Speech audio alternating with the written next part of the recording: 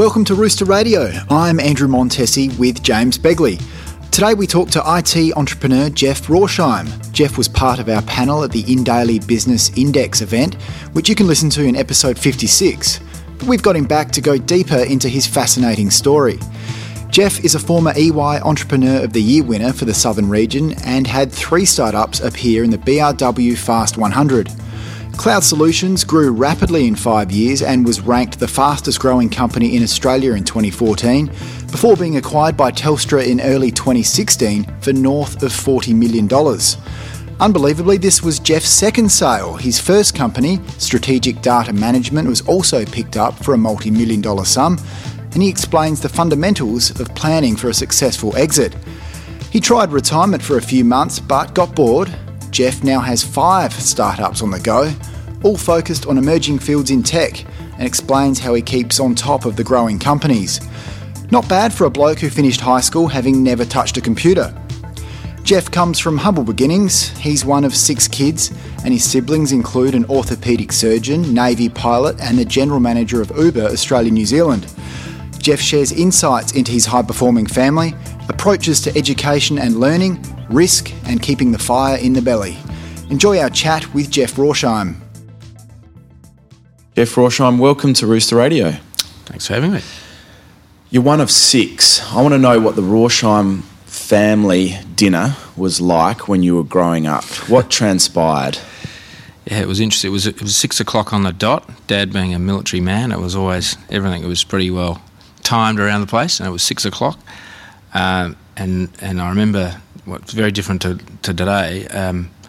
None of us were allowed to leave the table until we'd finished everything on our plate. That was the old school, and so there was often some chocos and cabbage and things that we were all just looking at each other going, how are we going to get rid of this? Coming up with ingenious ways of hiding it in your pockets and, so that you wouldn't actually have to eat it. And that was, 6 of us, but we were spread. There's quite a gap between eldest, my sister older than me, and my youngest, David. So I still remember when David was born, my youngest brother. I remember Dad taking the phone call from Mum, because of course in those days the father wasn't at the birth, and he'd pick up the phone and he'd say, "All right, great, okay, you've got another brother." was the call. So he wasn't at the hospital? No, for any of them, not one of the 6. Whereas of course I was at both of mine, because that's all very much a done thing now, but back then it didn't seem to be the done thing. Dads weren't there. And did you get a sense, was it a discussion time? Was it a time where you talked about the day that had happened? Can you remember what that was like? It was pretty rowdy, you'd imagine, with all those kids. And there was a bit of a discussion about what had been done in the day, and then Mum would always sort of steer it towards, what's homework, what's everyone got to do straight after dinner, because it was sort of homework time, get that sort of out of the way, and then that was her focus. And we didn't watch a lot of television, again, compared to today. I think back then, and we really weren't, that wasn't encouraged. So your old man was a military man, you said? Yeah. So what's his story? So his story was, so he grew up in a family business, the Port Pirie Rorsheim Bakery, which his grandfather started, and that was quite a successful business in the north of South Australia, distributing bread products throughout the north of South Australia before it was bought by a large multinational. So when Dad grew up, he was, in his spare time, was always working in the bakery. He would deliver, at 14, without a licence, would be driving one of the vehicles to deliver bread. And he stopped going to school in year 10, and he tells the story, not sure whether it's true or not, but that his mum didn't even realise that he'd stopped going to school. He was just going to work at about 15, grade 10. So he didn't even finish, he finished year 9 basically, didn't even finish year 10. And I think growing up he probably watched other people around him and thought, maybe I should have finished school and maybe I should have done a bit more, because he's quite a smart man, my father, intellectually, but of course had no education. So did he pass, I guess, having learnt from his own experience, not finishing school, did he have a big emphasis on education for the kids then? Yeah, he did, and he would often test us on things. Like I remember for me, he would, if we were on a trip, a family trip going somewhere. Always driving, of course. Couldn't afford to fly with 8 of us. In one car? In one car. Because all had seatbelts, I'm assuming? No, didn't need them back then. So this is the 70s. There was no rule on seatbelts. So there was 6 of us floating around on the back of a station wagon with a seat down, with a mattress. And so the little ones would be sleeping and the others would be playing cards or whatever. Just cruising along in the old Ford Falcon. And we'd pull up and get fuel, and Dad would make me calculate the fuel economy of the last leg. So he'd say, we've just put, how many litres have we just put in and how many kilometres have we just travelled since the last stop? And so he'd make me, on paper, figure out what the mileage was.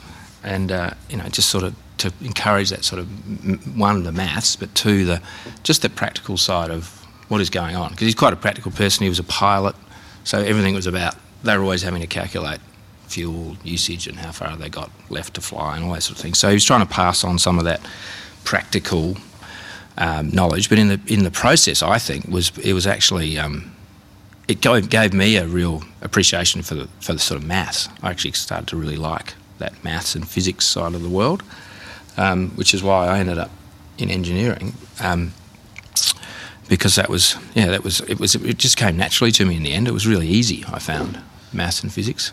And were there competitions to answer your dad's questions? And Yeah. I'm a bit fascinated with the 6, the entourage of brothers and sisters, how that plays out for competition in hard ways, but in also really kind of powerful ways.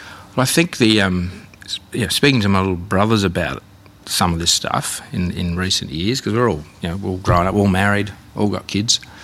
They said it was good for them being young, looking up at watching the older ones, doing things and getting on, and then saying, okay, well, that's what I've got to do. It sort of was a natural flow that, okay, well, I've got to do well at this, and then I go on and do that. And so they said that was good having those role models, whereas for myself and my older sister, Michaela, we, of course, didn't have that.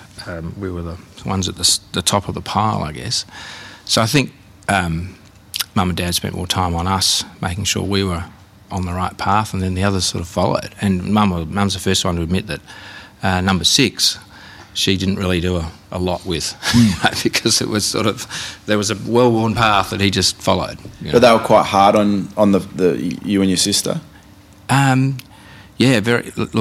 absolutely. Very strict on that whole doing well at school and where I wanted to go and get a job and make some money so I could buy myself a new bike or something. Dad was very no, you're not going to do that. You do not need to worry about that. You've got a bike, which he'd bought me, an old crappy one, but you've got one. You don't need a new bike. What you need is to get educated, because one day you'll be able to buy whatever bike you like. Well, he was right, wasn't he? He was absolutely right. But I think that was because of his learnings, himself having jumped out of the sort of education route a bit early, I think, realised that he probably shouldn't have, and would have wanted his kids to make sure they just reach their potential, if that's your thing, and clearly it was. We're all pretty academic, so it would have been a shame not to explore that at least. What was the personality dynamic like amongst all the kids? Because I would imagine that, depending on personalities, you might get some siblings who are more dominant, others that are quieter and might rely on the older ones to kind of take a lead role. What was the kind of dynamic like in personalities? The older one, Michaela, was sort of like the mother hen, to the point where I remember she was telling me a story. She was pushing the pram with David, the youngest, down the street, and some old granny came up and said, "Oh, is it your first child?" Because she would have been 15 or 16 maybe when David was born. She was pushing the pram, and so she had that sort of natural, started to motherly, because she had these little children that were following around all the time. Often it was Michaela and the little kids. So she was the sort of the mother hen, if you like. There was me, who was sort of leading the charge on the. I was getting right into the sport and academics, and so that was something. Then the other boys we'd all play cricket in the backyard, of course, and I'd be bowling as fast as I could to my little brothers, and they, so the little ones would be. I was actually quite fast. I felt quite good that I could bowl fast to little kids who were 10 years younger than me. So there was that, and then they'd bowl to me, and so we're all actually helping each other, and we kicked the footy to each other, and so that was actually useful. You'd go down to the park at any time. You could go down to the park and play sport together. So that helped us, improved all our capability. James, who's the orthopaedic surgeon, he was the one that's the bit of the black sheep. He even looks different. Most of us were blue-eyed, blonde-haired, German descent, except James. He's got dark hair, he's got brown eyes, and he just couldn't sit still. He's just one of those, just literally couldn't sit still. Just what you want for an orthopaedic surgeon, isn't it? I hope he's got a steady hand. Yeah, exactly. But it's just funny. James, he was very different to the rest of us in that regard. Most of us are pretty, reserved and straight down the arrow, but straight down the line. But he just ants in his pants, as Mum would say. Just couldn't stop. And and he was very good at sport because for that reason he couldn't. He had a lot of energy, and he was an interesting cat, James. So, moving then away from the family and leaving what is a big nest. Yeah. Was it a painful or liberating experience then to come down and separate from the family and pursue university? Yeah, again, I think Michaela led that charge. So she, because we moved around a lot with Dad, every 3 years typically we'd get, it'd be one of the dinner time conversations would be Dad would come home and say, well, I've got 2 choices I've been offered. We're going to here or we're going to there. And then we'd actually have a little bit of a discussion around it. And the last one that I remember was, the last one he had in the military was, he came home and said, we're in Brisbane, living in Brisbane, all of us. David had just been born, the last of 6, and Dad said, well, we've got 2 choices. We can go to Canberra or Adelaide. And we all went, oh, God, don't want to go to Canberra. Where's Adelaide? Because we'd never, grown up in Brisbane, never really thought about anywhere else. Well, I think we're going to go to Adelaide, Dad. We don't want to go to Canberra. None of us want to go to Canberra. We just had that vision of Canberra being not a great place to live as a kid. So we went to Adelaide, and by then Michaela was moving into year 11, so that's pretty tough moving here in her year 11 and 12. So she did year 11 and 12 and then went back to Brisbane. So she'd sort of left, and I'd seen her just finish school and go, and I was sort of like, okay, maybe that's what I should do too. And so she went off and did nursing, and in those days that was when you actually lived on the college and lived at the hospital and actually did practical 3 years in the hospital being a nurse. And I thought, well, I wonder what I could do. And long story short, I ended up getting the scholarship to the Defence Academy in Canberra, funnily enough, having said we didn't want to go to Canberra. Armour. I think it was. Where we lived in the military college there, and we did our degrees, and we learnt to be officers in the military, and so I'd left straight after school as well. And it was sort of that, Michaela sort of started that trend of, well, you finish school and you leave. And I remember Dad even saying, he gave me $500 when I left home. It's the only thing money he's ever given me in my life, was he gave me $500 and said, I've given you a good education, good luck. And $500 in today's dollars, that was 1985. It's probably about, I don't know, a couple of grand. Yeah, probably $1,500, $2,000. And I remember I bought a jacket. I had to buy a jacket because you had to have a jacket to be in the officers' mess as a cadet at the Defence Academy, which was about $170. I remember that. And then I bought a little stereo thing for my desk, so that when I was studying I could listen to music, and that was about $150. So I was down to under a couple of $100 and that was just beer money for the first few weeks until I got paid.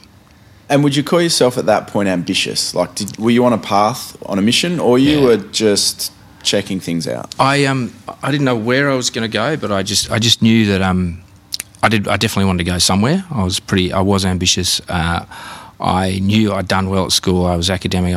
I knew I could study some stuff, and I hoped that would lead to something, but I didn't know what. Absolutely didn't know what it was going to be at that point. I actually thought while I was at school, I thought I was going to be a pilot like my father, a military pilot, because I used to, growing up as a kid, Dad had come back on the aircraft carrier back in the good old days. He'd come back from America or somewhere with these great toys for us, including my bike, and we'd ride the bike around on the aircraft carrier flight deck. And that was just awesome, looking at all these jets and everything, just thinking, this is great, this is what I'm going to do. And again, Dad being smart and having had life experience said, yeah, that's a good idea, you should do that, but you should also study.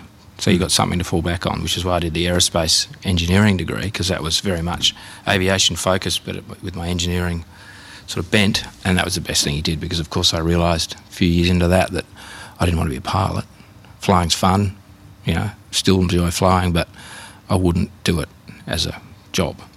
So it's almost like, your dad has set up a framework for the kids in a way. It was, I'll give you an education, I'll give you discipline. And mum, Monty. Yeah, yeah, of course. But it's almost like this set framework. And as you said, it's a well-worn path. Education, discipline. Yeah. Complete your studies, now get out of here and go do it. Go and do it, yeah.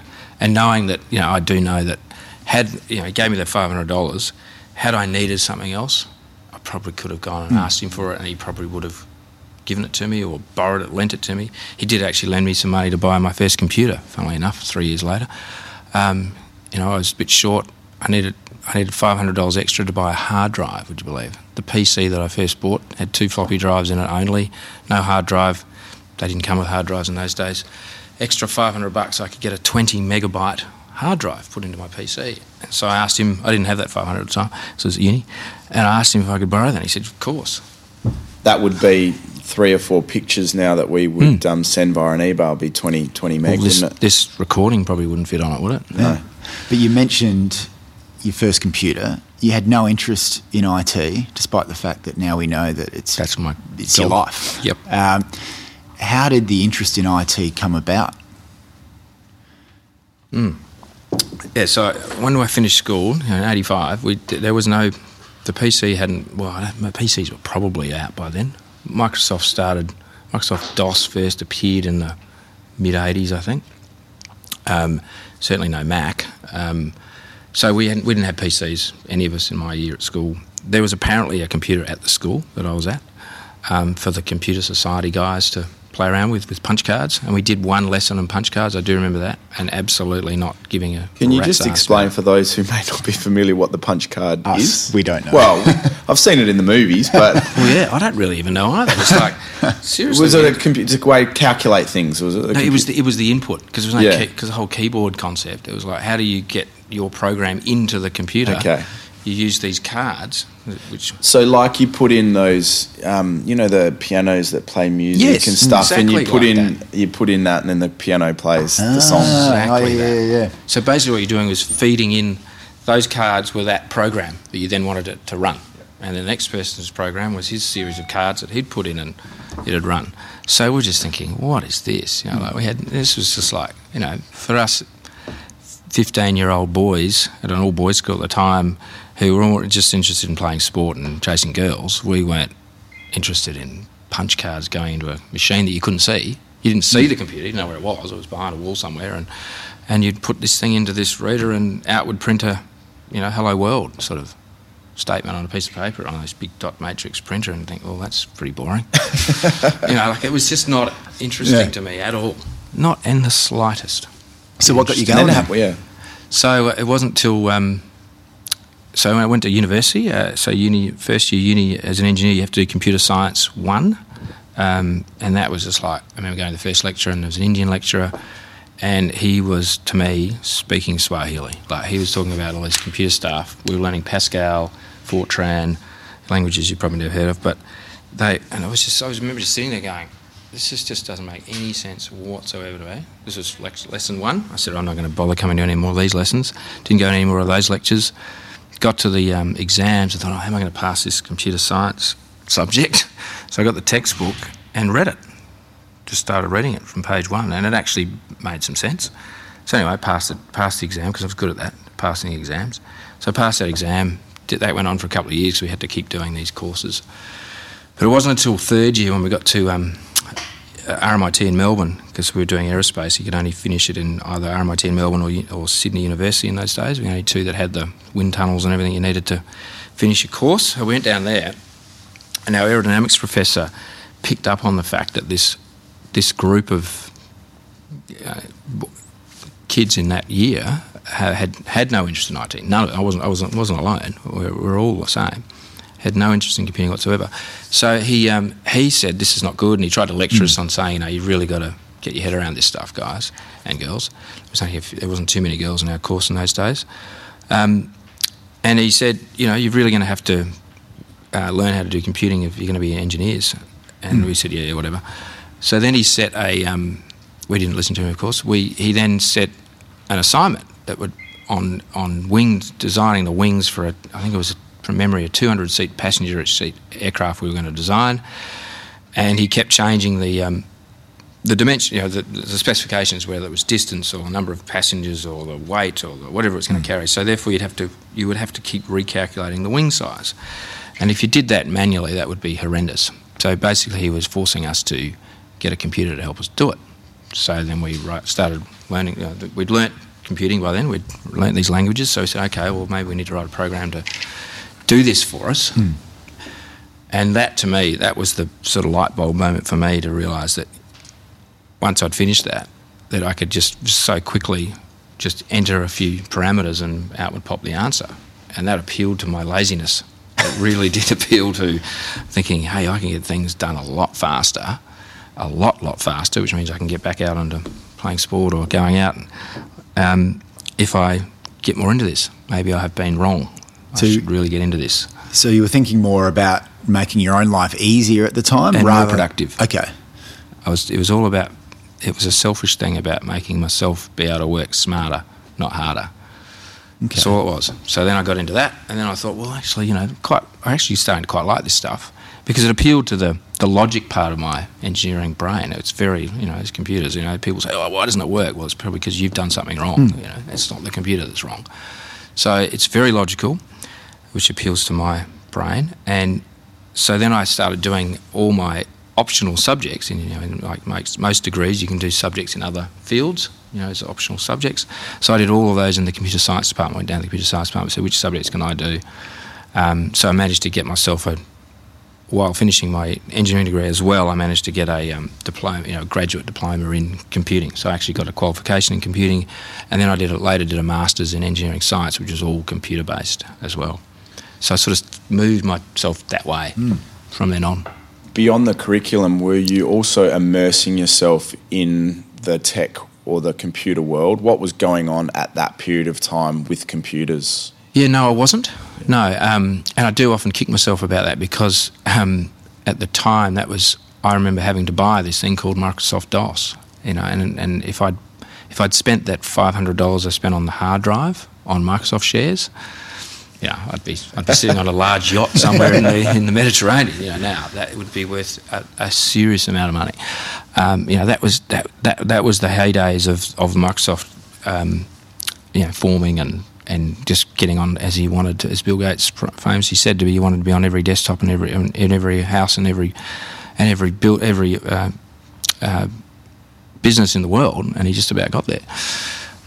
So he, that was what was happening, this Microsoft thing. But it was just an aside thing for us. We weren't watching it. I remember when I was doing my masters, I watched the. It was interesting to see the early days of the internet because I got an email address. I was given an email address, which was great. Oh, that's cool.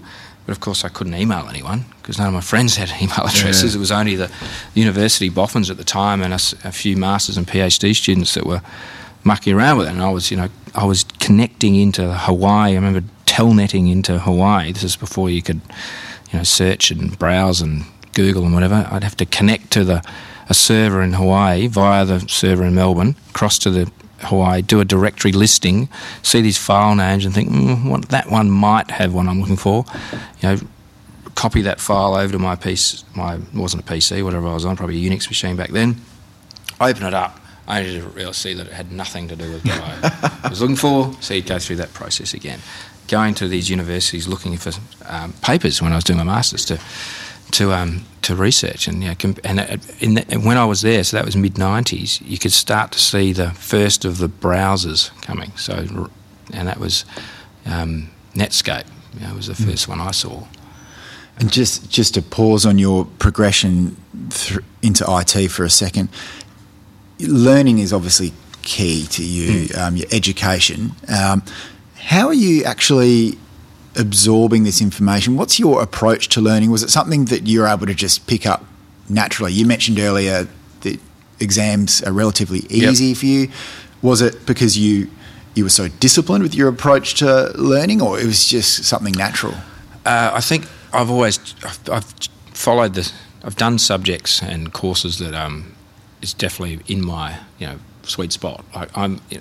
subjects like where we had to at school memorise a lot of stuff, English and history and those things, I didn't love, because that meant spending a lot of time, committing stuff to memory just so you could I'm assuming that you don't see that as kind of as practical. I can't use that.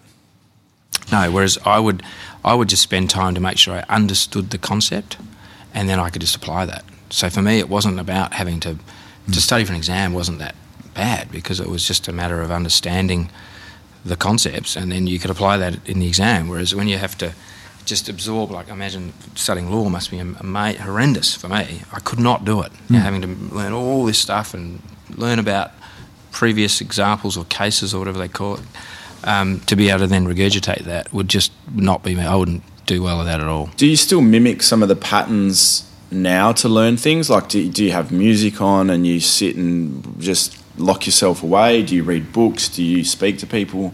How does that occur? No, for a while I was making sure I was going overseas and getting to conferences, because US and Europe are leading the charge in the whole IT world. And so I was, even when I first started the first business, even though I didn't have a hell of a lot of money, I did invest in doing that, because it was well worth being ahead of your competition.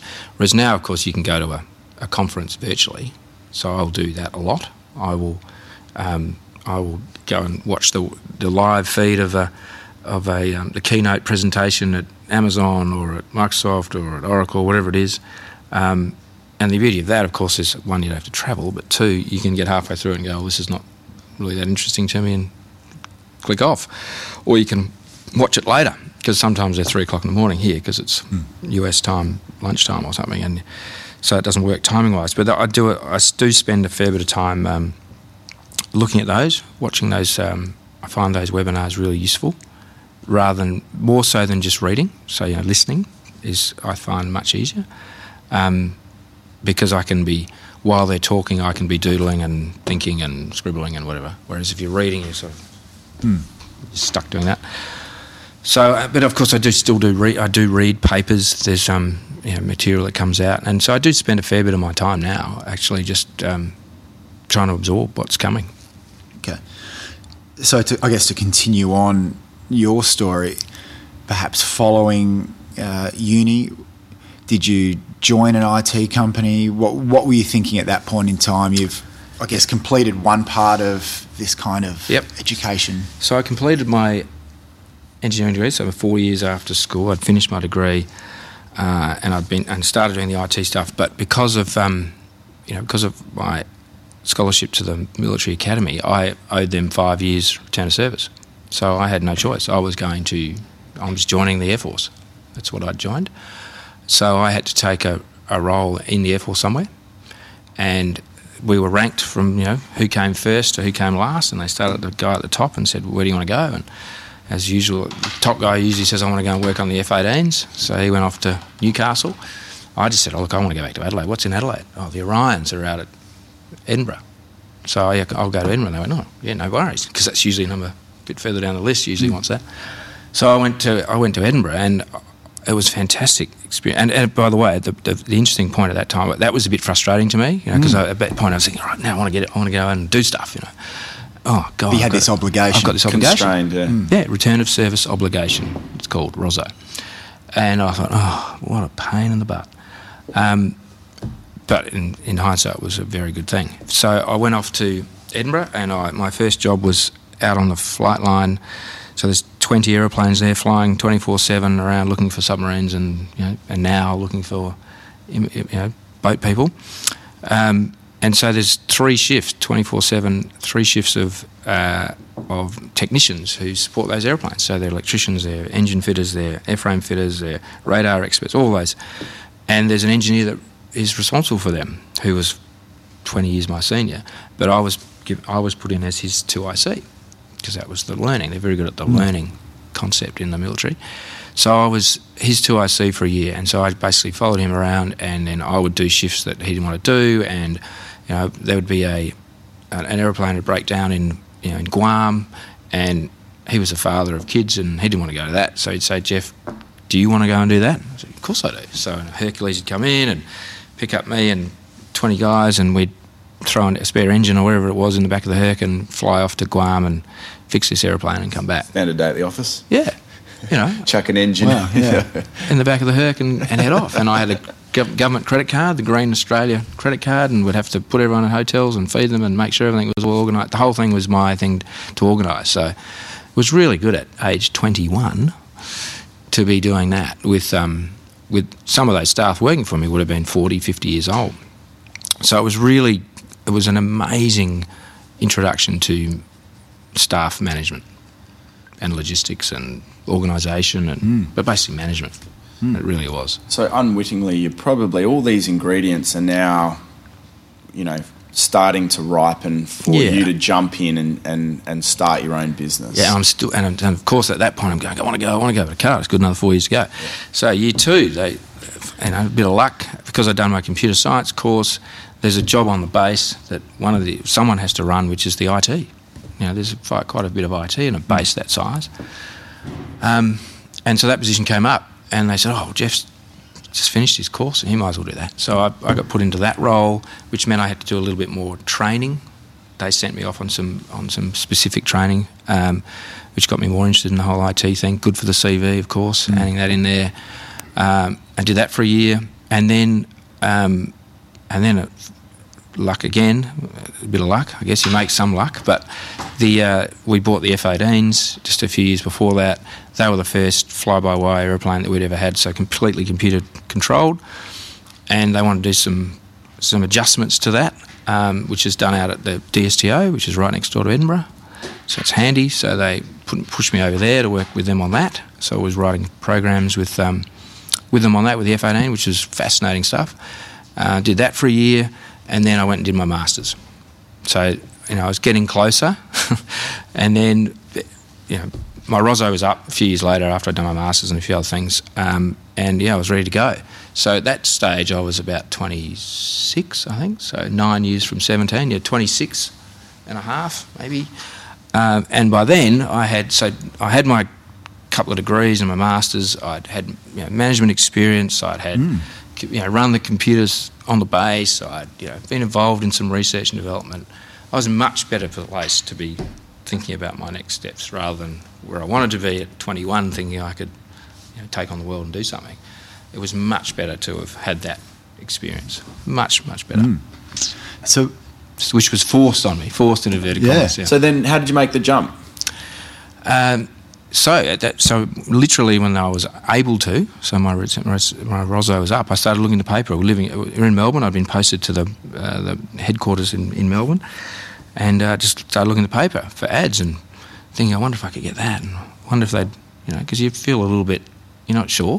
And I've been in the military for 9 years. I've never worked in private enterprise. I'm not sure whether I'll get the job or not. And knowing when I'm as an employer now, imagine looking at my CV in 1995 with all of that technical qualifications and experience. Of course, I got a job straight away with a IT consulting firm called SMS in Melbourne, who were looking for people who actually knew something about technology at that point, because no one was really studying it. It wasn't mainstream in '95. So they just grabbed me straight away. It was the first interview I did, first job interview I went for. I got. And so how long were you there before you then sort of jumped into forming my own? Yeah, right, yeah. So that's where I had my wife to sort of thank for that. So Tom, my eldest, was born 20 years ago, which was when we were in Melbourne. So a year into that job, after I'd left the Air Force. And Sarah's an Adelaide girl, and both of our parents live in Adelaide. And so with a brand new baby, we went from double income, no kids, having fun, living a life, living the dream in Melbourne, having fun, to Sarah's at home with the child on her own. This is boring for her. It would be nice if we could come back to Adelaide, where she's got her friends, her sister, her mum, my mum, all the rest, all that support network. So she said, look, I wouldn't mind moving back to Adelaide. And I said, well, I love Adelaide too, but the job I was doing was great. Melbourne's really the IT centre of Australia because of Telstra. There's a real network of IT around that was created around Telstra. It still is. So it was like, well, what do I do back in Adelaide? There's nothing really there that I want to do. And Sarah said, well, what's the options? And I said, well, I could start my own, which I'd love to do. She said, well, why don't you do that? I said, because that's crazy, because they never work. The statistics show that it'll fail. There's such a small percentage of these things actually survive and work. He said, well, what's the worst thing that can happen? I said, well, we'll blow the little money we have on our equity we have in our house, because we'd bought a house by then and had a small amount of equity, $40,000 we had, which is what we used to start the business. I said, when that runs out, the bank will want the house back and we'll have to move back to Melbourne and I'll get a job. I said, well, okay. If that's the worst thing that'll happen, why not? Because we were still young. And so good on her, she said, give it a crack. So fortunately, in the story, that first business, Strategic Data Management, worked. Because not all of them work, as we said, and some of mine haven't worked since, but fortunately the first one did. Because if the first one doesn't work, I reckon that's hard. Yeah. And it might have put you off. Definitely would put you off. In this country, it puts other people off too. Failure is bad. Whereas, they famously talk about in the US that, until you've failed 3 times, they're not interested in you. Is that real? I don't know. I've never worked in the Valley, but my brother has, and he said there is an element to that they obviously look at what did you failed and how did it go and what were you doing, and because there's a lot of those startups there are a lot of those startups in the Valley that in our terms do pretty well, but then fail. Because unless you get massive numbers in the US, they're not interested. So failure is this. There's failure and failure. But for us in Australia, if you failed once, I reckon no one, again, I don't think anyone in any institution would lend you money after that, I don't think. You might get some friends and family, but even them, they'd be thinking, oh, the first one didn't work, why is this one going to work? And it's just really bad. So the core sort of focus of the business... The first one? Yeah. Was about, I could just see that there's so much was being digitised and so much was becoming data, whereas before it was all paper, and when I grew up, there was so much being put in electronic format, but very little of it was actually being consumed. People, again, because we didn't grow up with it, didn't really know how to pull this data together and make sense of it. So, and that was a lot of what I was doing in that research with the F18 was about. We were collecting gazillions of data, like big data in today's terms. Even back then on very small computers, so we had to be clever how we crunched that data and actually could make sense of it. So I said, but in getting out into the corporate world, realised they had heaps of data that they weren't crunching and making sense of. They were not using the sales data that they had on customers and products and which ones were selling, which ones were profitable, which ones weren't. A lot of it was based on gut feel of the guys that have been around a long time saying, no, this product sells better than that one. Well, does it actually? Have you looked at it? And have you done the statistics to show that it might sell better in Sydney, but have you seen how well these other ones sell, in regional areas or whatever it is? So that was the focus of strategic data management. So strategically managing your data. Strategic data management, which was called SDM in the end, was all about that, grabbing data and making it accessible. What was the life cycle of business, and what did it mean personally to you when that got acquired? So that we started that in 99, Feb 99, and sold it in 2007, so 8 years later, for nearly 10 million. So that was a good exit. Fantastic, changed my life, of course. But along the way, of course, to get to that valuation, it was making me good money. So we all of a sudden went from that 40,000 equity in a little house to be able to buy a big house and go and overseas travel and live a good life. We started to live quite a nice life, and the exit was just the cream on the cake to be able to, at then nearly age 40, basically retire.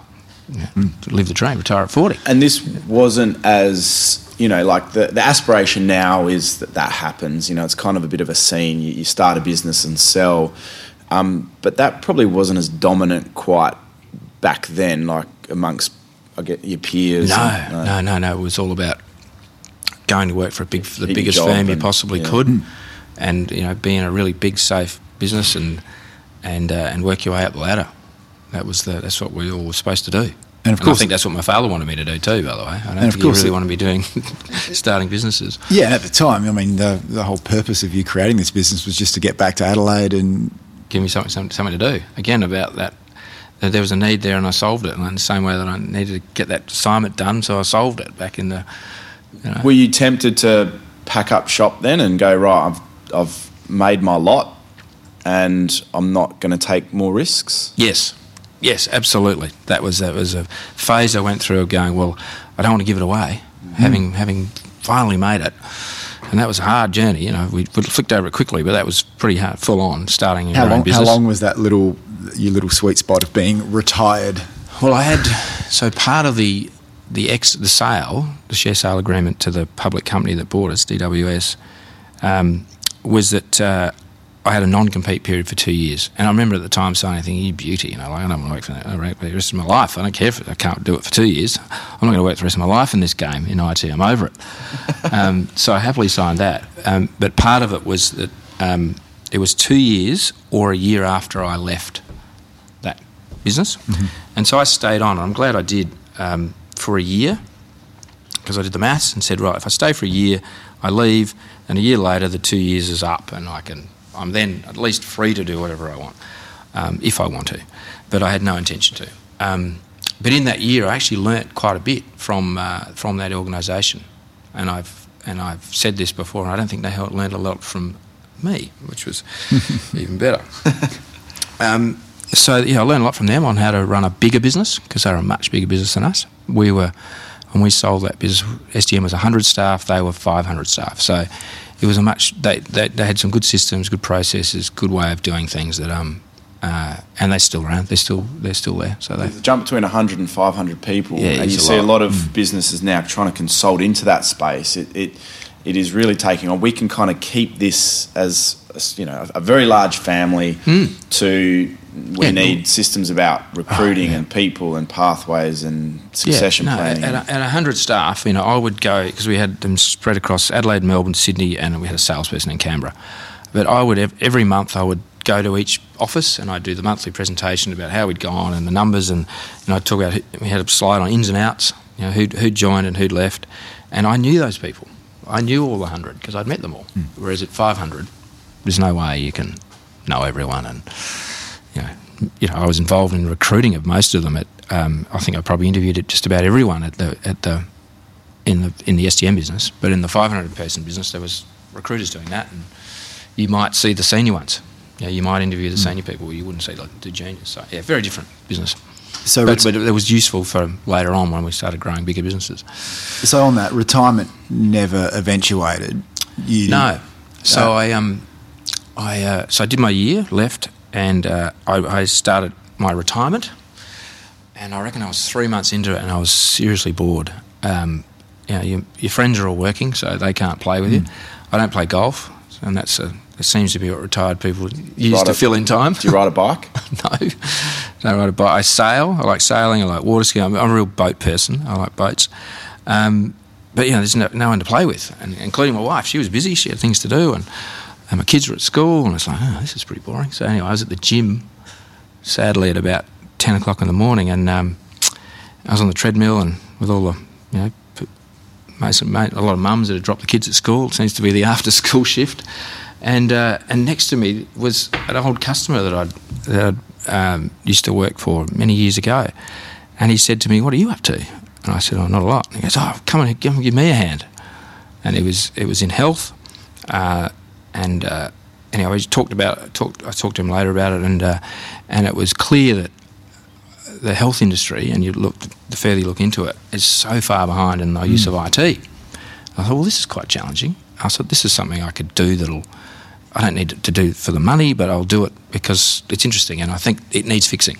Me as a father, it annoys me that I get a letter from the school, and one of the boys is going on a school trip, and they'll say, "When was Tom last vaccinated for whatever?" And I go, I don't know. I wish I could just look at my phone and tell you that, because I should be able to. It's very frustrating you can't. So that started a whole journey on e-health and electronic health records, and then one thing led to another, and I thought, no, I've got to do this properly. So I started a business to get into that, and so that's a lot of what I'm doing now is around e-health and M-health, mobile health. And what was this business that I guess came out of this foray and discovery of these health-related complexities? Chamonix was the name of that business, and the reason that's that name is I didn't want to be yet another three-letter acronym, which I didn't come myself with SDM. I started as a strategic data management, but it was SDM to everyone except me. I kept calling it strategic data management, but everyone else called it SDM. There's IBM, there's SDM, there's DWS, there's EDS, there's everything's three-letter acronym. So my business partner and I at that point, Jamie Potter, who I went to school with, it's another part of the story, but he and I were literally in a car driving to Perth. He was driving across to Perth to take his kids on, because he'd retired with me. He was going to take his kids on an odyssey through WA and the Kimberleys and everywhere. But he needed to get the four-wheel drive to Perth first, and the wife and kids were going to fly there, and then they were going to travel. And I said, I'll come with you. I've never been across the Great Australian Bight there, and I've got nothing else to do because it's going to be a 5-day trip. I'll come with you. So on the way across, we talked about this, and I told him about the whole health thing and cloud and other things, and he said, yeah, well, we should do it. And I said, well, we need a name for it. And we literally, at one of the campsites, said, well, what are we going to do with that name? Didn't want the three-letter acronym.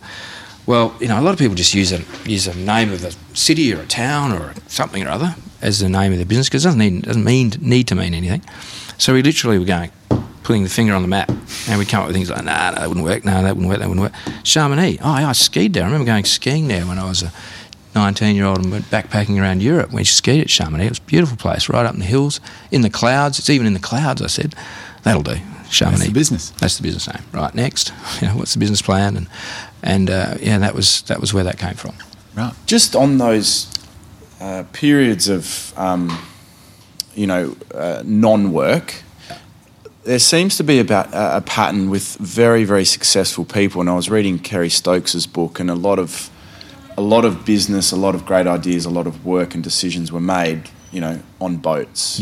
2 weeks out of the Abrolhos Islands, diving and. Correct. Do you think that pattern of intense work and then periods of rest really foster the next thing and allow you? It's kind of the luxury that people on the treadmill they just never get that, and so they don't break that cycle. Totally. Is that a fair? No, it's totally fair. It's absolutely correct, and that's where the and it's happened for us. When we're at SDM growing that business, you're just flat out running that business and growing that business and worrying about that business.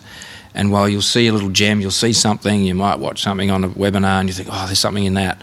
But it just sits on a to-do list and goes nowhere. Whereas when you've got some time, you can, while you're walking the dog, you're thinking about it. While you're driving up to the river shack, you're thinking about it, that new idea, and you're scribbling down and you're thinking, well, how would this work and how could I make that work? And because you've got time, which is such a luxury these days. We're all time poor, worse than ever, I think now, time poor. I think it is absolutely essential. And now it's in the way I've set up the businesses, Jamie and I've set up the businesses now, that we're not really that executive in any of them, so that we do have more time to keep an eye on things that are, that classic on the business, not in the business. It is actually true. So we do spend a lot of time thinking about not only those businesses, but what's next. And I'm keen to touch on cloud in a second, but it seems to me that your pattern is very much about identifying the next thing. Wave, yeah. And then how do you practically implement that? That's exactly what we do. So how did then clouds come about, and what was the evolution and life cycle of cloud? Yeah, so as part of that, in that time off, so in the 3 months I retired and watching webinars, I could see that this cloud with the C, the cloud technologies just made sense. You could see that, that if we look at the frustrations that we'd had with our customers internally, so an executive or a business person in an organisation would come to us and say, look, we'd really love to do this sort of technical project. And we'd say, yeah, we can do this. We could build that for you in, say 2 months. And then it'd take them 3 months for their IT department to get the servers provisioned so that we could start. So for me, it was always the annoying piece that got in the way of us being able to deliver was this god-awful process of provisioning the systems we needed to do our job. And it's even worse in a government department where it's all outsourced and there's a process and it's just horrendous, right? The cloud, of course, as you would well and truly know, and we all know now, we could be up and running in minutes. So I could say to my customer, I could build that thing for you and I'll be able to show it to you in weeks, running.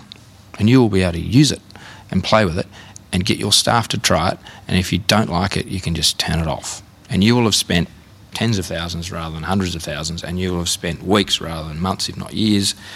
And I could just see that was obviously going to appeal to all of my customers. So we said we've got to get onto this. So we said, again, looking for a name. What are we going to do with this one? So I went back to my aviation background, my Air Force background, and said, well, there's names of clouds. There's Stratus, there's Nimbus, there's a whole lot of Latin names for the clouds. And let's just get one of those. Oh, shit, they're all taken. Every single one of those, .com and .net, everything, all taken. Yeah, right. Other people are on this as well. We're not the only ones thinking like this. I think we're onto something here. German background, cloud with a K, let's do that. Oh, that's available. Good. Grab that. And what year was this? That was 2008. We registered cloud.com.au. And how did So it's nearly 10 years ago. Yeah, and even now people struggle to describe the cloud. Yeah. So how did you go about selling it and triggering that growth? So we started, the important point is we started Chamonix and cloud at basically the same time, and we knew, Jamie and I's view was cloud was going to be big, but we didn't know how long it would take to do exactly what you just asked. How long is it going to take for people to get this stuff and then buy it? So we knew we'd have to nurture that one, and again, because of the success we'd had, we knew we could fund that for a while if we needed to. The Chamonix business, we knew we could get that one ticking and making money pretty quickly, so it sort of ended up funding the start of cloud. And so the early days was all about dealing with the naysayers, dealing with internal IT, saying, that's a lot of rubbish and we'd never do that. And security they're so protective of their servers and like security. I mean, everything was stacked against it initially. And their way of doing things in general. And they're usually quite rigid people. And it's their job. Yeah. Ultimately, they were thinking, if you do that, they don't need me. Right? That was ultimately, if you boil it down to, tin huggers, as we call them. They want to hold on to those servers because that's their thing. That's their livelihood. So, understandably, they were very, very anti, and I would run workshops. So CIOs would get me in and to run a workshop with their IT management team to try and, because the CIOs would get it. They would understand it. The leaders would get it, and it was just a matter of how do we get their staff on board. And so we'd go through a classic session of, the first session was what were the pros of cloud, right? And they'd be, you'd force them to bring a couple out onto the whiteboard, because you do it with sticky notes and whatever. And then we said, right, now we'll move on to the cons. And they go, here we go. This is going to be great. We're going to love this session. Security. Yeah, security. Security. And just whiteboards covered in these sticky notes of why you wouldn't want to do cloud. Then we spend the next couple of sessions explaining to them how you deal with all of that. And usually by the end of it, they were like, right, we need to get on this, and in fact we need to lead this, and in fact they should be the pioneers of it so that they will have a job for a long time because this is the new wave. So you had to get them to that point. So that took sometimes months, sometimes years in some cases. I mean, everyone faces the problem of dealing with naysayers. I mean, the way you've described it, did you basically just go through and deal with every negative post-it note one by one? We grouped them, because security would be 50, and we'd group them into the key complaints or showstoppers or issues or whatever they like to call them, and then just deal with them.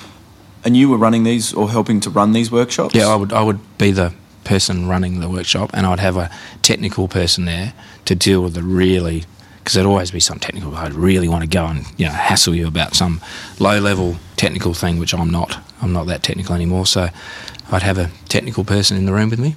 And was there ever a moment where you just thought, why am I running these workshops and arguing with people about what it looks like. I don't need to do this. My wife would put up with that. She would have to counsel me that on most mornings before those sessions. I'd be saying, I'm off to talk to these people who just don't get it.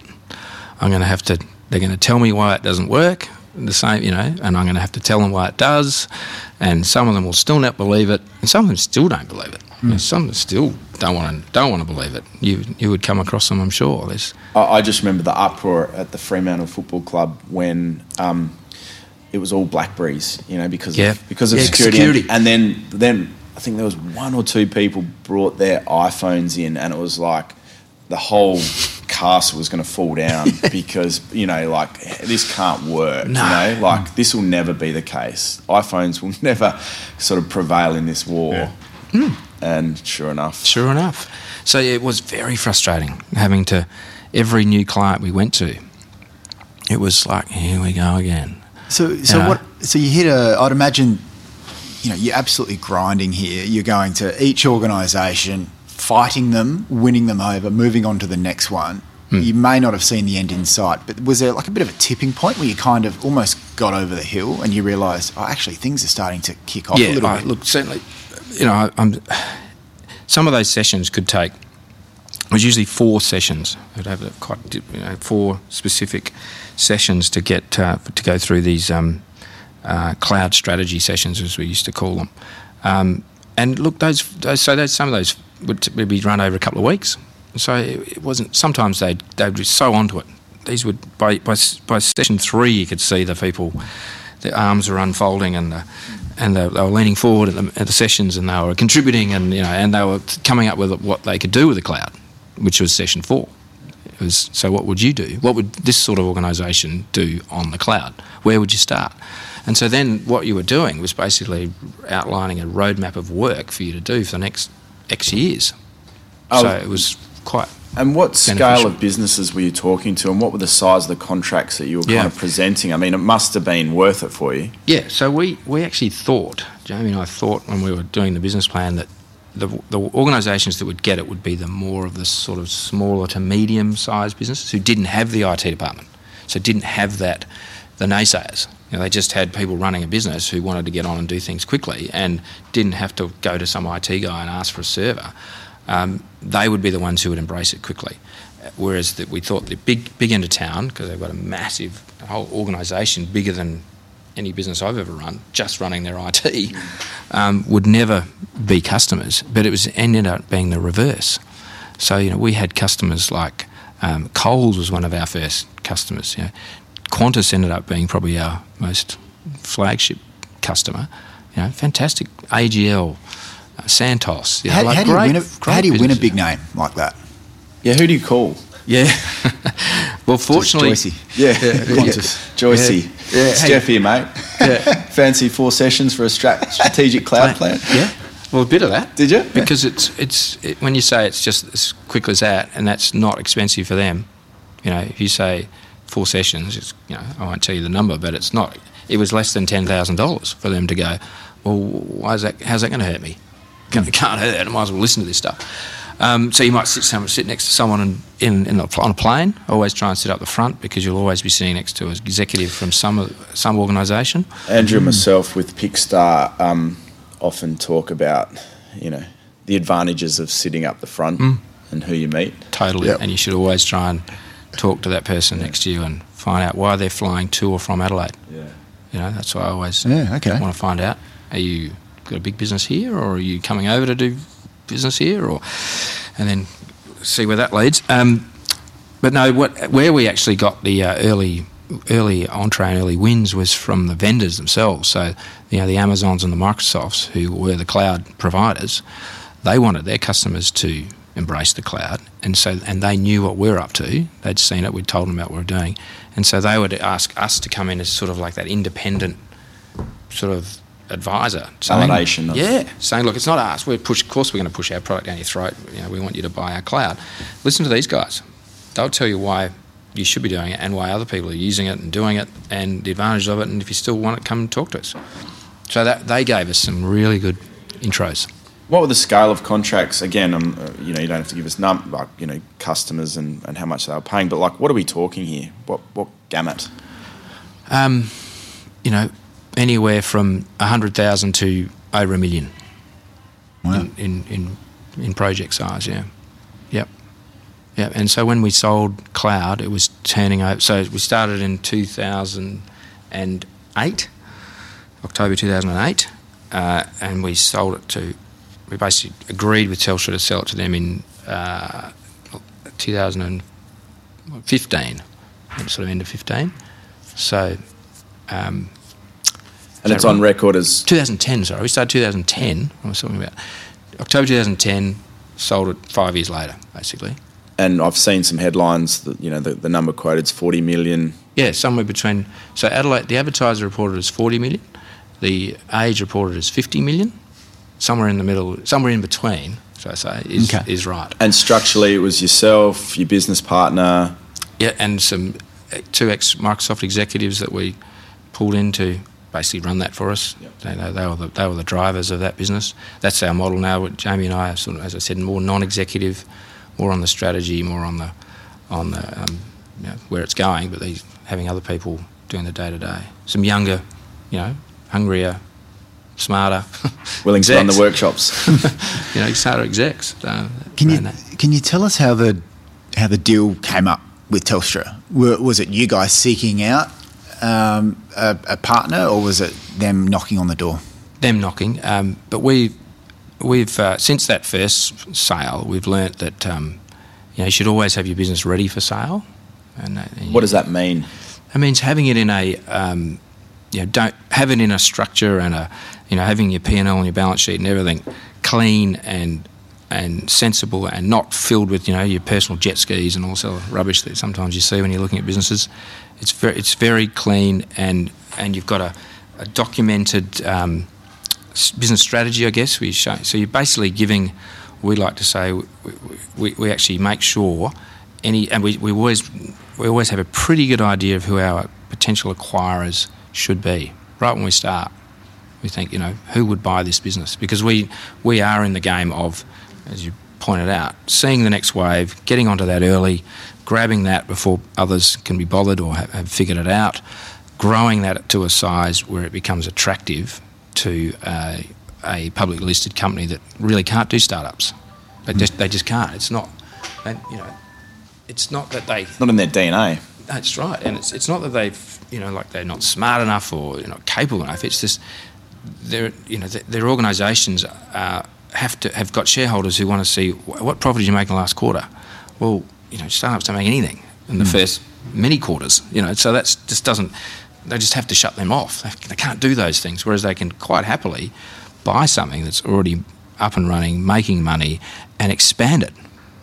They can take a business that we've created, which is in a couple of cities, and go, well, we're in every city in Australia and in Asia. Bang, roll it out. So it makes sense. SDM was, how long did you have that for? That was 9. 9 years. Cloud was 5. Like, I'm assuming you're getting quite efficient now at this pattern. What do you think an optimal time is? And look, it always changes, but is 5 years a good measure? I think it takes 5 years to establish and grow it to a size. There's a limit to how fast you can grow these things. Even Cloud, when Cloud was the fastest growing company in Australia according to BRW in 2014. So we were growing that at faster than anyone else.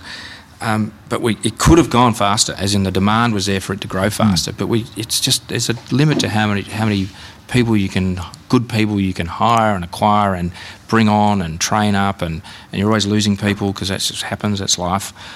So it's really hard to grow infinitely fast. So there is a time.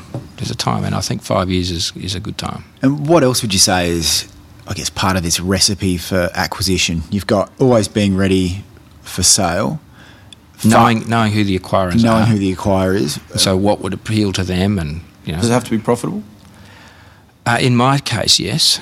In our cases, yes. I don't think that is always the case, by the way. If you've got a business that, because when you're growing really fast, Sometimes it's hard to be profitable because you're growing so fast, the costs that you're incurring to do that growth. But as long as you're in geographies or you're in niches or areas that they're not, then they will pay for that, not necessarily the profit. Because they can see that they can make that profitable by cutting out some of your costs, all your back office costs and all those things that typically mergers and acquisitions look at. All those back office things they can cut out. So, data, cloud, they've been huge, and they still will be huge parts of, the innovative world. Yeah.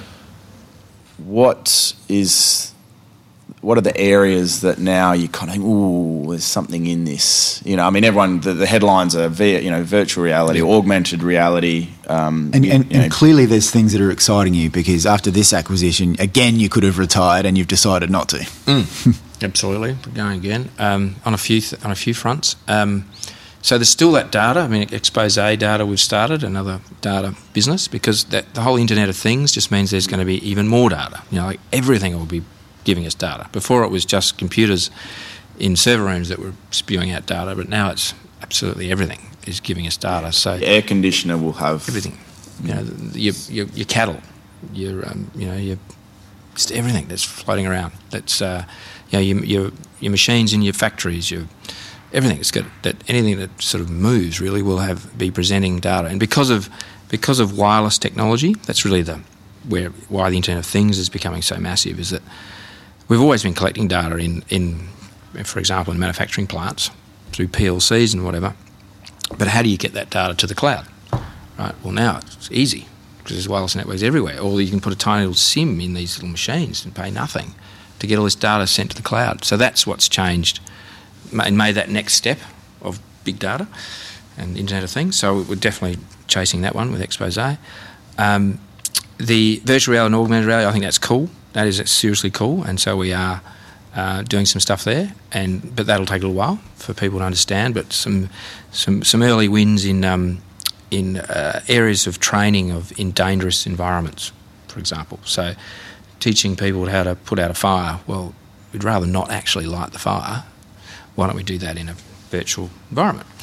And in mining environments which are dangerous, and people accidents, too many accidents happen there, and they've got a full-on process to take people through before you're allowed on a mining site, which is expensive.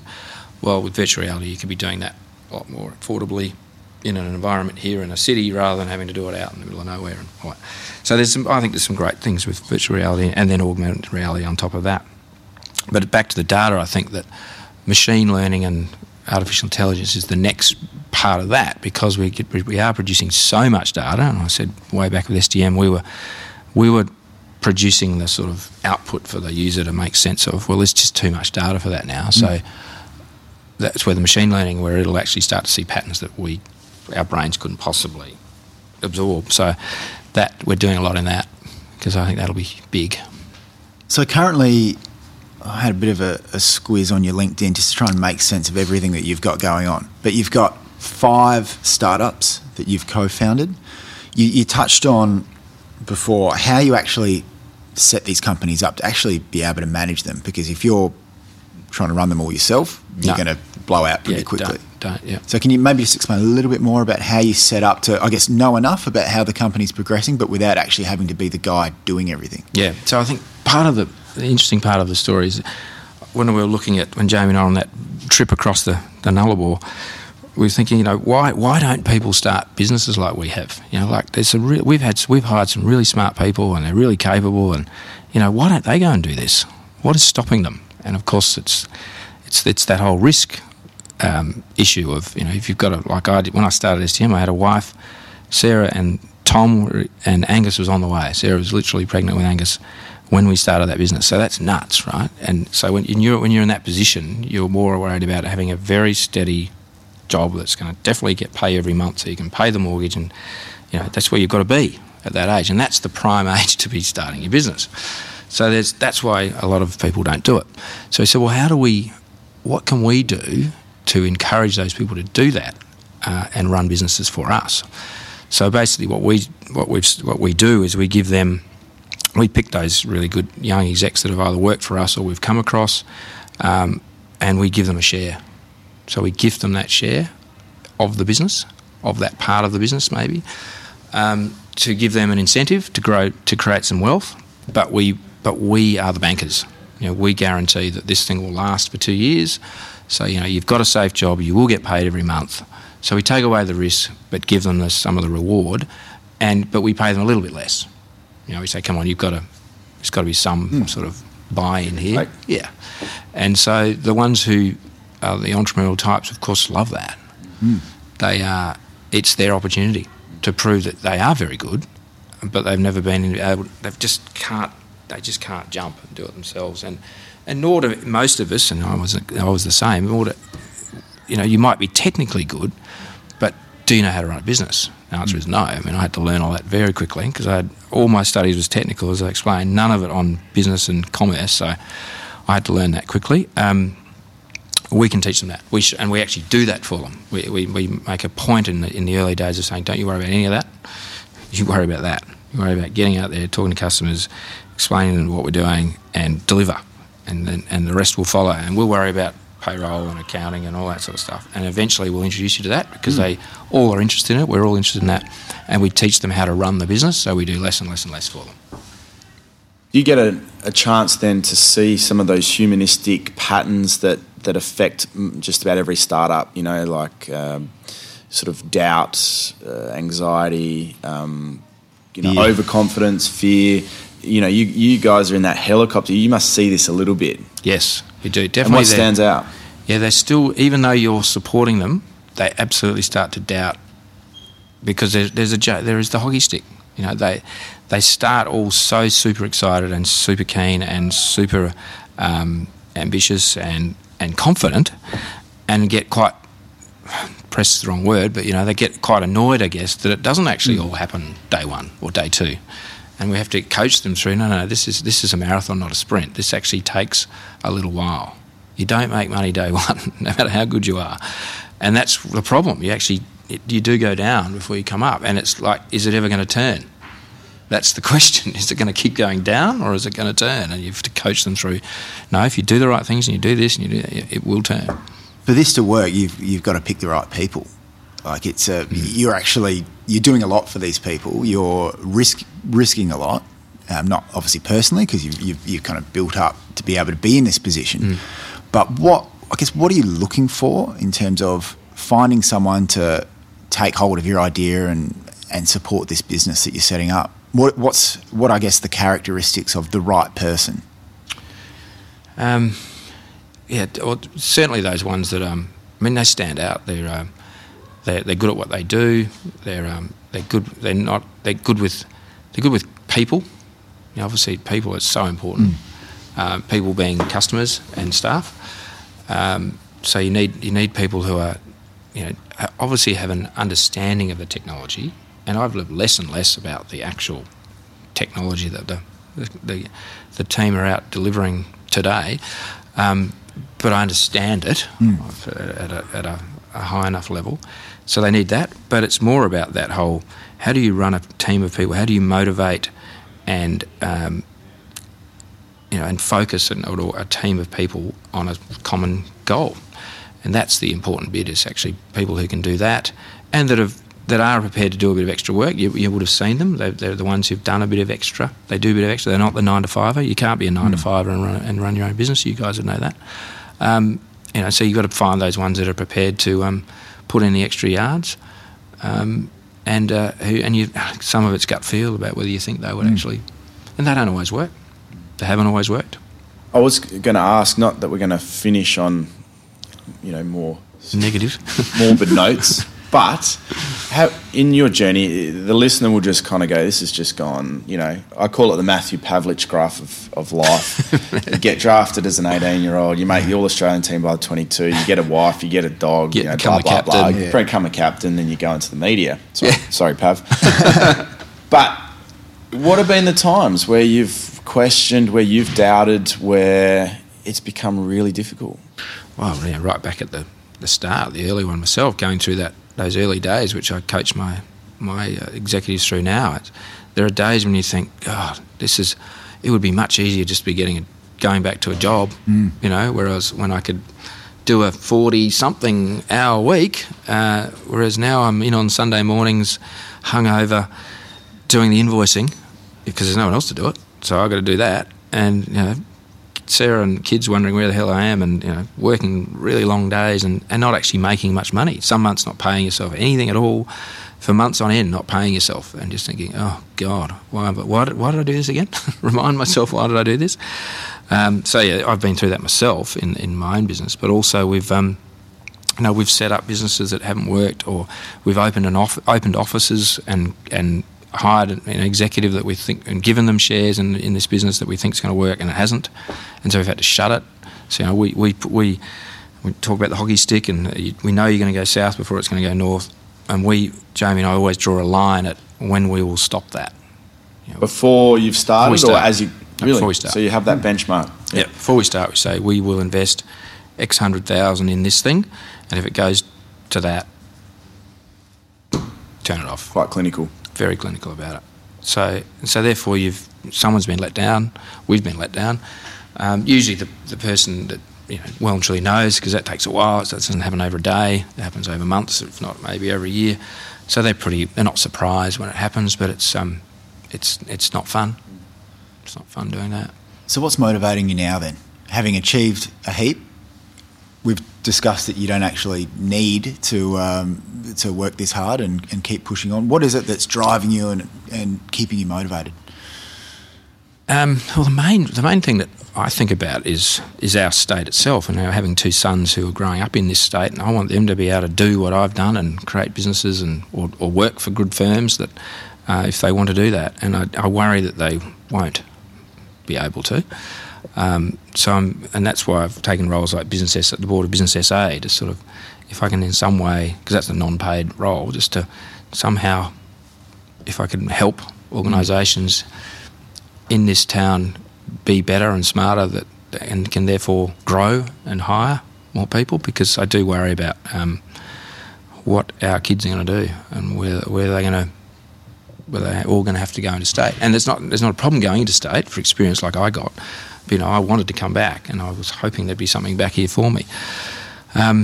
So for me, it's part of the reason I keep working is that. The other part is I do get bored easily, so for me it's more of a hobby than work. And I'm not, I'm not executive in any of the jobs, so I'm not on the hook for any activity that has to happen this week. It's more about, we have quite clinical sort of meeting timetables with each of the organisations. So, and I'll go to Melbourne every couple of weeks and make sure we have meetings, face-to-face meetings with those guys over there. But most of it, Jamie and I just do on the phone or on Skype, and it's weekly for certain KPIs. It's monthly for most. It's just keeping an eye on things, and we've got good measures in place that we can monitor and track. Of course, strategic data management. We can manage our own data and see what's going on. So we can see when things are going off the rails pretty quickly. I'm lucky in that I'm still involved in all of those businesses, but I'm not having to be working in them flat out 50 hours a week. So I think it's a great position to be in. My last question before rapid fire, just giving you... Okay, rapid fire. No, but this is my last question. Yep. To bring, I guess, the conversation full circle, how do you keep the fire in your children's belly when deep down they know your situation, you know your situation financially and personally, and you came from more modest beginnings? Absolutely. Are there any things that you've consciously thought about in protecting them from, I guess, the safety net, or? It is something I do worry about, I guess, is how do they get the fire in the belly that I had to get on and do things. And look, it must be possible because they're family businesses that achieve it. There's, James Packer's made more than his father, and his father made more than his father, and so it's certainly doable. And so it's something I do now that the boys are getting to the age where they are. I do need to think more about. I do encourage. Whether they believe me or not, I say, look, my job is to support myself and Sarah, my wife, your mum, for the rest of our lives, because we're going to live till we're 100 or more these days. So that's a lot. So I need a lot for that. So there might not be much left for you guys. Just preparing you. Basically. Yeah. So you might want to think about how you're going to make some money, basically, is basically my consistent message is, you do not want to rely on what I might or might not have, because we are going to be around for a long time. And I'm not 50 yet, so I'm not even halfway. So there's a lot of living to go. Yeah. So before we wind up, on Rooster Radio, we have a regular section called Rapid Fire, which is poorly organised, poorly executed. Generally, Andrew lets the team down. Generally, it's me. But no, not this time. If you weren't in IT, Jeff, what would you be doing? It's a great question. What would I be doing? I reckon I'd be in... I think if I had my time again, if I could put myself back at probably end of school and thinking, what would I do? I probably would have ended up doing more banking and finance, that sort of thing, because I'd later learnt that, that's a lot of maths and, that would have been really quite appealing to me. Yeah, lots of data and, I reckon that would have been really quite interesting.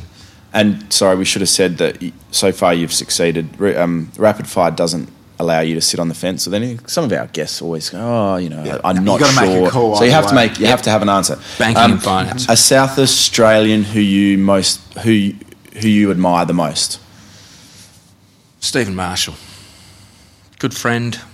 Was in business, has taken the plunge to try and fix this state, and good luck to him. Out of 10, where would you rate South Australia's position from a business and economic perspective?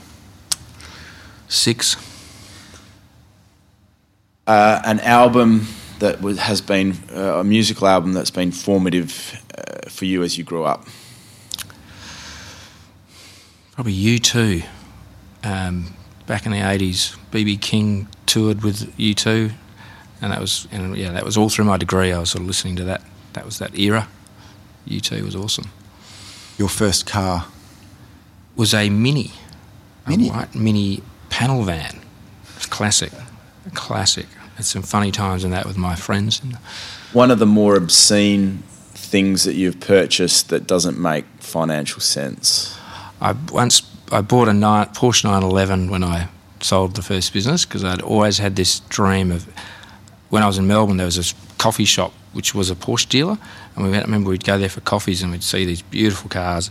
And I remember speaking to the sales guy there, and he said, and he basically at the time, I couldn't have afforded a tyre on that Porsche 911. I said, one day I'm going to buy one of those. So I bought one, and then soon realised it was silly. Did you just walk in and buy it, or was it a bit of a process? It was a very short process. It was a little bit too quick. Did one drive and it went, I'll have that, thanks. And then, and it was like, soon realised that it wasn't very practical, and you can only go 60. So you can get to 60 faster than most other people, but you still can only go 60. So, and with 2 boys, teenage boys growing up, it wasn't very practical. So got rid of that. Last one from me. Business that doesn't make economic sense, but you would love to own anyway. A business or a business. Or a business in an industry. Yeah, I mean, just for me, like mine's a pizza bar. I thought you said it was kind of like a pizza bar. Pizza bar. See, I'd take an actual nightclub bar. Yeah. So then you could just walk. You're a VIP and you've got your own little corner. Nightmare of a business, but it's kind of cool. Nightmare of a business. Yeah. So that's what I'm thinking. Okay. It'd have to be something in like charter yachts in the Mediterranean.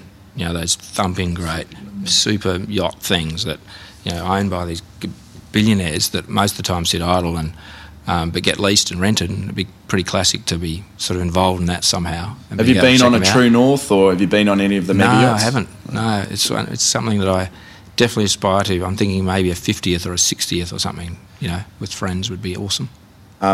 My last question would be, if you were going to play a professional sport, what would you pick? Aussie rules, I reckon. I loved footy. I played amateur league badly, but we were at one stage we were in the A1 reserve, so that's sort of quite senior up. And I really enjoyed my footy. What club? At Spox, Peter's old collegians I played for.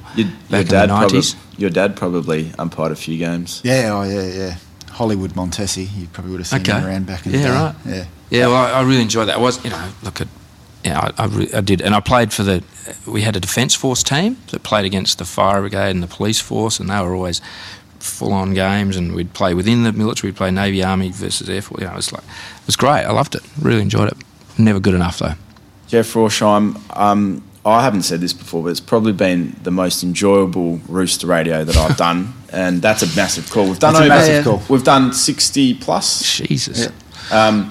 And I never thought I'd say it because I don't want to belittle the others. Yeah. But no, look, I think it's almost our longest ever as well, and for me, there hasn't been a wasted minute. So thanks for really peeling back the layers in your world and giving us an insight from your family right through to the success you've had in business. So we really appreciate you coming on board.